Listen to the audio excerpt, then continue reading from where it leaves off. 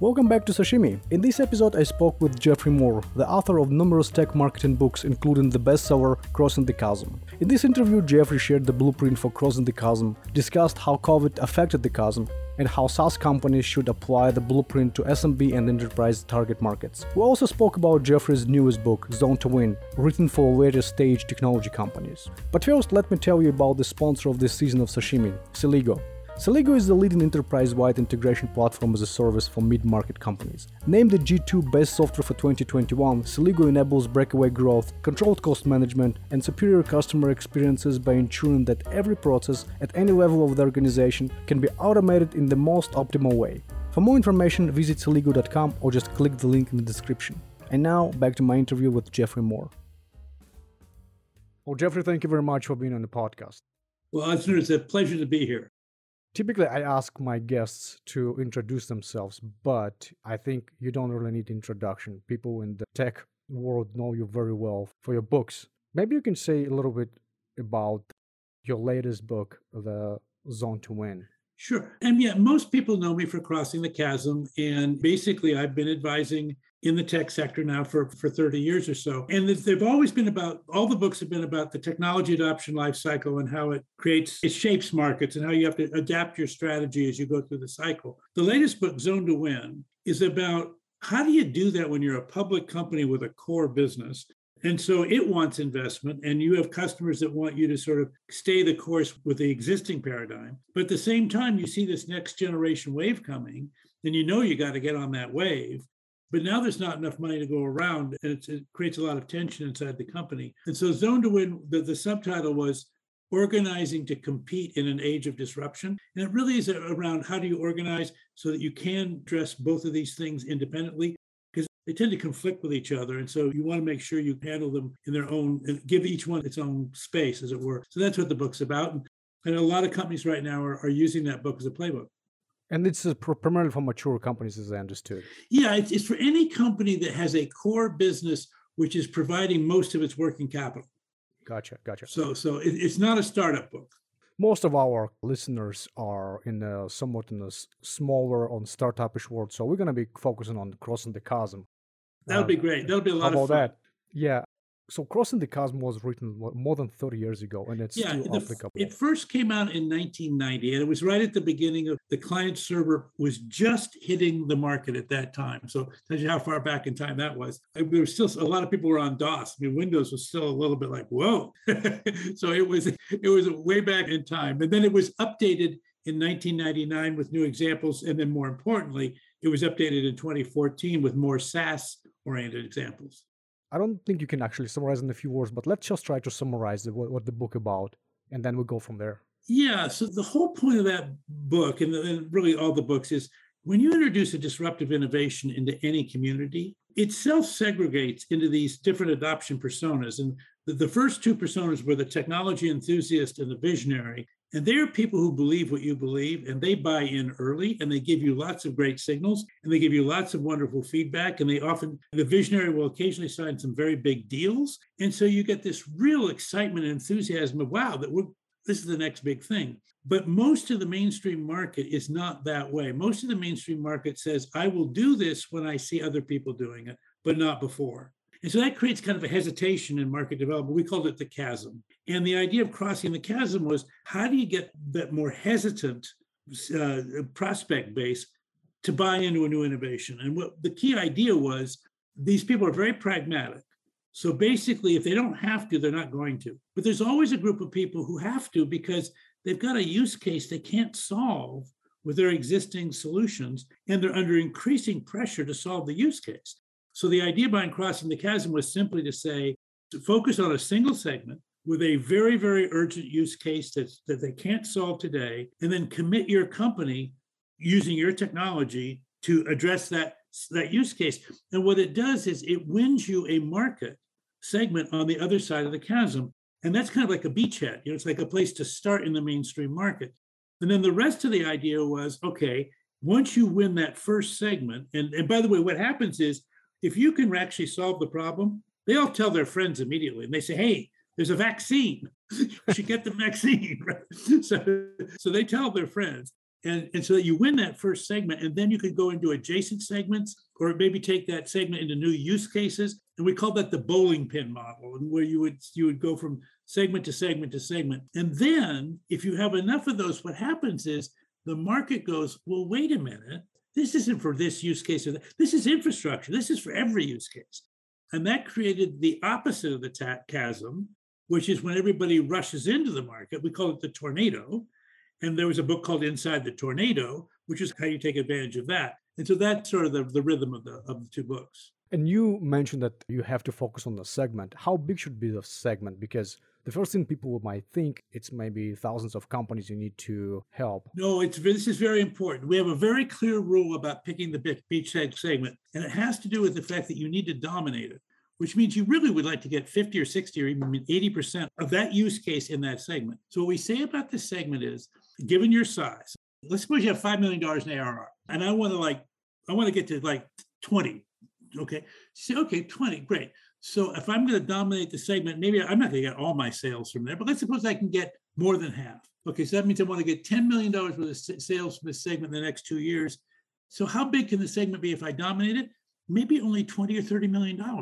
So the idea is it's got to be big enough to matter to me, but small enough that I can lead it. And then it's got to be a good fit with my crown jewels. So those are the three. If you're a SaaS leader and you had to memorize anything from Crossing the Chasm, the segment, big enough to matter, small enough to lead, good fit with our crown jewels. So when we talk about Chasm, does Chasm exist only for companies that create completely new type of software, like an example of software, or something, even their competitor also experiences that? If there's enough competition in the category, then the category is on the other side of the chasm. You may be late to the category, but you're not crossing the chasm now. You're now just competing on the other side of the chasm. And for example, Microsoft never crossed the chasm itself. It always waited until the other product got across the chasm. And then what it was really good at was winning in the tornado. But it would be a fast follower, and it would catch up amazingly fast. That's what always surprised everybody. But they did it over and over again. So you talk about the Crossing the Chasm, and it's based on this technology adoption life cycle, right, that we briefly discussed. How has this life cycle changed over the past 30 years? Well, it's interesting. The life cycle idea that pragmatists will wait, that's an eternal idea. That will happen. It happens in tech, but it happens with any disruption of any kind. So what's new, I think, are some of the technology landscape has changed. And so what you're always looking for is buyers who have anxiety about a buying risk, and they're afraid to buy because they're not sure it's okay. So in any market at any time, there's always that frontier. If you go beyond the frontier, you're like, well, I don't know yet. If you stay inside the frontier, there's already budgets, people are comfortable buying. And so the chasm always appears at the frontier of technology change. You obviously, you've been observing what's happening in the market. Last 2 years, COVID hit, right? And even the companies that were very resistant to technology were forced to adopt it. What was COVID's, effect on Chasm? It's maybe the first question. Yeah, it's a terrific question. It's a great question. Basically, it forced a whole bunch of people right up to the edge of the chasm because they had to go digital or die, right? And so remember, the idea behind Crossing the Chasm is the pragmatists will adopt a new technology if they have to, if they're under pressure. And of course, COVID created this enormous pressure for us to go all digital. And so it was a huge chasm crossing accelerator, huge. And maybe the second question, and you've seen what's happening in the markets today, right? And it particularly affected SaaS companies in the public markets. They suddenly all lost the valuation they gained over COVID. What does it mean to you? Does it mean that suddenly people giving up on this technology or something else? Well, I think there's two things going on. I think you have to really make a distinction between B2B SaaS companies and B2C SaaS companies. So I think the B2B SaaS companies have lost value much the way every other stock in the market has lost value. In other words, I think people still believe those companies deliver value, but they just feel the whole market was wildly overvalued. There was no risk really priced into the market for a long, long time. So we had quite a bubbly, frothy market. And then the combination of the supply chain, not the pandemic itself, as you said, that actually helped, but the supply chain has created huge issues. The inflation has created huge issues. And now the war in Ukraine has created huge issues. And the fear, and then the shutdown of Shanghai has created huge issues. So all of a sudden, the market has gone from, nothing can go wrong to kind of nothing can go right. And so basically it's been cut in half, fundamentally. And that'll come back. Now, I said that was B2B. B2C is a different problem. So B2C is not as much of a must-have as it is a nice to have or should have or fun to have or whatever. And B2C depends on discretionary income. And in an inflationary economy, discretionary incomes could get pinched. And I think B2C, got pretty wildly overvalued anyway. And then you have things like Bitcoin. It was just kind of an investment play. It wasn't clear what Bitcoins were going to be used for, except to maybe as a hedge against inflation. I don't know, but it didn't work. I think it's a bunch of reality checking happened. It happened in 2008. It happened in 2001. It happened in 1992. This is my fourth time at this movie. And by the way, the other three we came back from, and I expect we'll come back from this one. But it's no fun if you're right in the middle of it right now. Yeah, I'm looking forward to that. So let's talk about the blueprint of Crossing the Chasm. What's hard and what's, let's say, easier in that blueprint to apply to SaaS companies? It's really funny. I think the hard thing is having the conviction to focus on a single segment and then to get your company aligned to stay focused on that segment and to realize that if you can dominate that segment, you will change the whole market's relationship to your company in a very positive way. Because when you're looking for extra money, you're thinking, well, any sale is going to help somehow. So, I can't focus just on one segment. And the answer is, actually, you can. And if you do, you'll become a lot more powerful. So that's the hard thing. The easy thing in Crossing the Chasm is once you pick a segment and a use case, then just staying focused on that use case, your chances of dominating that market are actually very high, assuming you've got, some technology that really is special. You have to have a technology special that makes you really good at that use case where other people aren't. But when you focus that tightly, what happens is your competitors go, well, it's only a $40 million market. There's lots of other customers. Well, I don't want to fight this little company who's obviously very tenacious.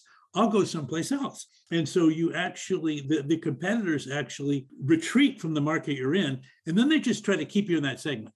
Oh yeah, they're very good, but they're only good in healthcare for that one application. Anything else you should buy us. But what that does is that teaches the market, you're the leader in that one area. And when you're the leader, then what happens is an ecosystem starts to form around your company because the ecosystem realizes for this market segment and this use case, these people are the kingmakers. These are the people that are helping the customers, figure out their partners. So we want to partner with them. And when you start to have an ecosystem, that's when you become a going concern. That's when the world now has a stake in your future existence. Whereas before, they weren't trying to kill you, but they weren't trying to keep you alive. Now you've got a bunch of people on your side, and it's a very different game from then on.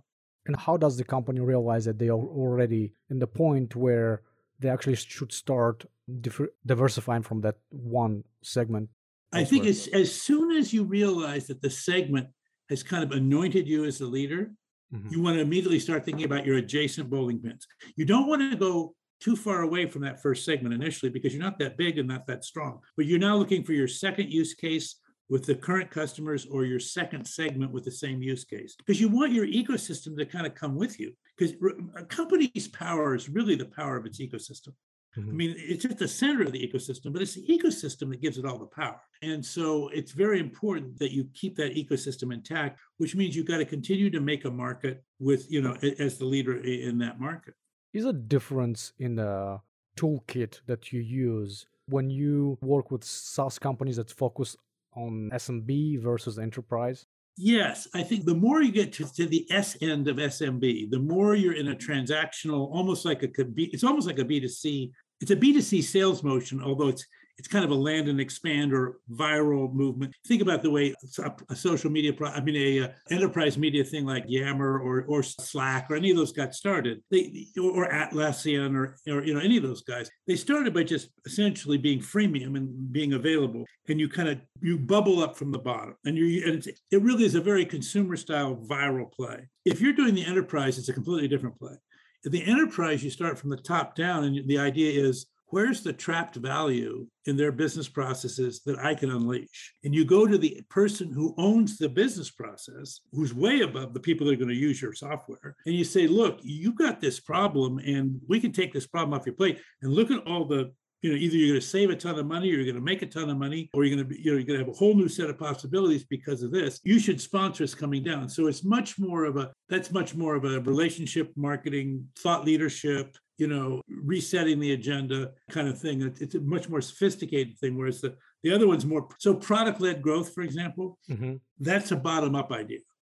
And problem-led growth is a top-down idea. Yeah, you're a partner of Wildcat Ventures. Could you please maybe provide an example of a successfully implemented blueprint of Crossing the Chasm? Yeah, and it's fun. We're right in the middle of one. I'm on the board of this company called WorkFusion. It's in New York City. And basically, there's been this real interest in robotic process automation. It's taken over the last 5 years because, now we can start using machine learning and AI to do tasks that historically people had to do. And the first wave of success, I would say, was more of a bottom-up viral approach we were just talking about, where basically you allow departments to take workflows or repetitive workflows and kind of just take them off the table and make their people more productive. WorkFusion had a higher level idea, which was we want to take really gnarly, complicated processes and see how much of the human we could take out of that piece. And so they'd been in existence for a while. They'd had some very exciting projects and they'd done some very amazing things, but it was hard to understand what they were doing. It was all early market. It was people who believed in, using AI and machine learning to attack really tough problems. But each sale was kind of a unique event. It was a little bit of a one-off kind of thing, very project oriented. And so what happened in the last year is they said, look, we can start, first of all, they picked a segment. So the segment was banking. And then they picked the regulatory compliance problems in banking, like know your customer, anti-money laundering, anti-fraud, those kinds of things. And they said, look, you're always going to have a certain amount of human judgment in this, but we think we could attack the problem a lot with machine learning. And so they created this concept called digital workers. And so basically, a digital worker is a prepackaged robotic process automation unit that essentially applies for the job. Literally, you can look at the job postings at the company and say, if you're hiring people, I want to have my digital worker apply for that job. And so it's all of a sudden, it was a use case that was compelling because if you're in banking, you got to do this stuff, but there's a backlog that's huge and there's risk building up more and more. It's like, oh my gosh. And so very exciting. And so they've got 7 digital workers right now. They started there was 2 that were really key at the beginning though, 1, 2, and they're getting an enormous amount of traction because people are going, wow, you really do this really is you. And so they haven't quite, I don't think we can declare victory quite yet, but I'm really optimistic about the way they're executing. What are you looking for in terms of when do you think it's going to be victorious? So what we normally say is if you list the top 10 accounts in your target market segment, and it's always a vertical market. Mm-hmm. When you can get 5 before your closest competitor's gotten 2, that's sort of like that's kind of like a pretty, and if you can get like 8 before they've got more than 2, then it's like the market goes, well, wait a minute, there's a new sheriff in town, and that's what you're doing. That's the way it works. Have you seen any companies that you thought were successfully implementing this blueprint, but somehow it flopped? Maybe there was misstep or... Yeah, it's so interesting. So when can it flop? One thing that can flop is you actually cross the chasm and you win your first segment, but there aren't any bowling pins. I mean, it was like so specialized that like you couldn't leverage it going forward. And so like that way back in time, there was the Tandem Computer Company was a nonstop computer at a time when computers stopped more than you wanted them to. And so at that time, they went into ATM machines in banking and they got a ton of ATM machines. Mm-hmm. And then there was a second use case in telco, but they couldn't ever get beyond those 2 use cases. And so it just didn't generalize. And so eventually they got bought by Hewlett Packard and they became a kind of a product line in the Hewlett Packard portfolio. So it didn't fail. But the way you fail crossing the chasm, I think, is the other thing you can do is pick a use case and find out that a competitor does it better than you do. in which case that's really bad because now you've committed your company and you're not going to be the leader because they're going to be the leader. So that's the other place. The very first startup I was in, this goes back in time before probably we were born, but it was a semiconductor software company that did analytics for process analytics. And we thought we were the bee's knees. And it turned out that there was a product called RS1 from BB&N that was better than our product, hands down. We just got trounced. Jeffrey, so you wrote several books on many of, and they clearly connected, right? In what order you think people should read them? For a long time, I thought the issue was strategy. So I'll tell you what the books are, but I really think it's the first and the last are the ones that matter the most. So Crossing the Chasm kind of teed up, okay, what's going on here? That I think was seminal. Inside the Tornado was saying, okay, well, once you cross the chasm, you have this other thing, the tornado. And if you're in that kind of market, that's actually the more important book of the two. But Crossing the Chasm is the most famous of the two. So those two. The next four books, which Guerrilla Game, which is about investing in high tech, Living on the Fault Line, which is like how do you deal with a collapse in the market, Dealing with Darwin, how do you start to innovate as a bigger company, Escape Velocity, how do you as a big company catch the next wave? All those were strategy ideas, and I think there's good models in all of them. But Zone to Win, which is the last one, which is a playbook very similar to Crossing the Chasm, what the heck do you do to actually prosecute this second wave idea? And what kind of problems are you going to run into and how do you fix them? Those two, I think. So Crossing the Chasm and Zone to Win, if I had to guess, are the two books that might still be on people's bookshelves when I, say goodbye. Got it. Oh, Jeffrey, thank you very much for being on the podcast. It was great. Well, it's been a pleasure. I really enjoyed it. Thank you.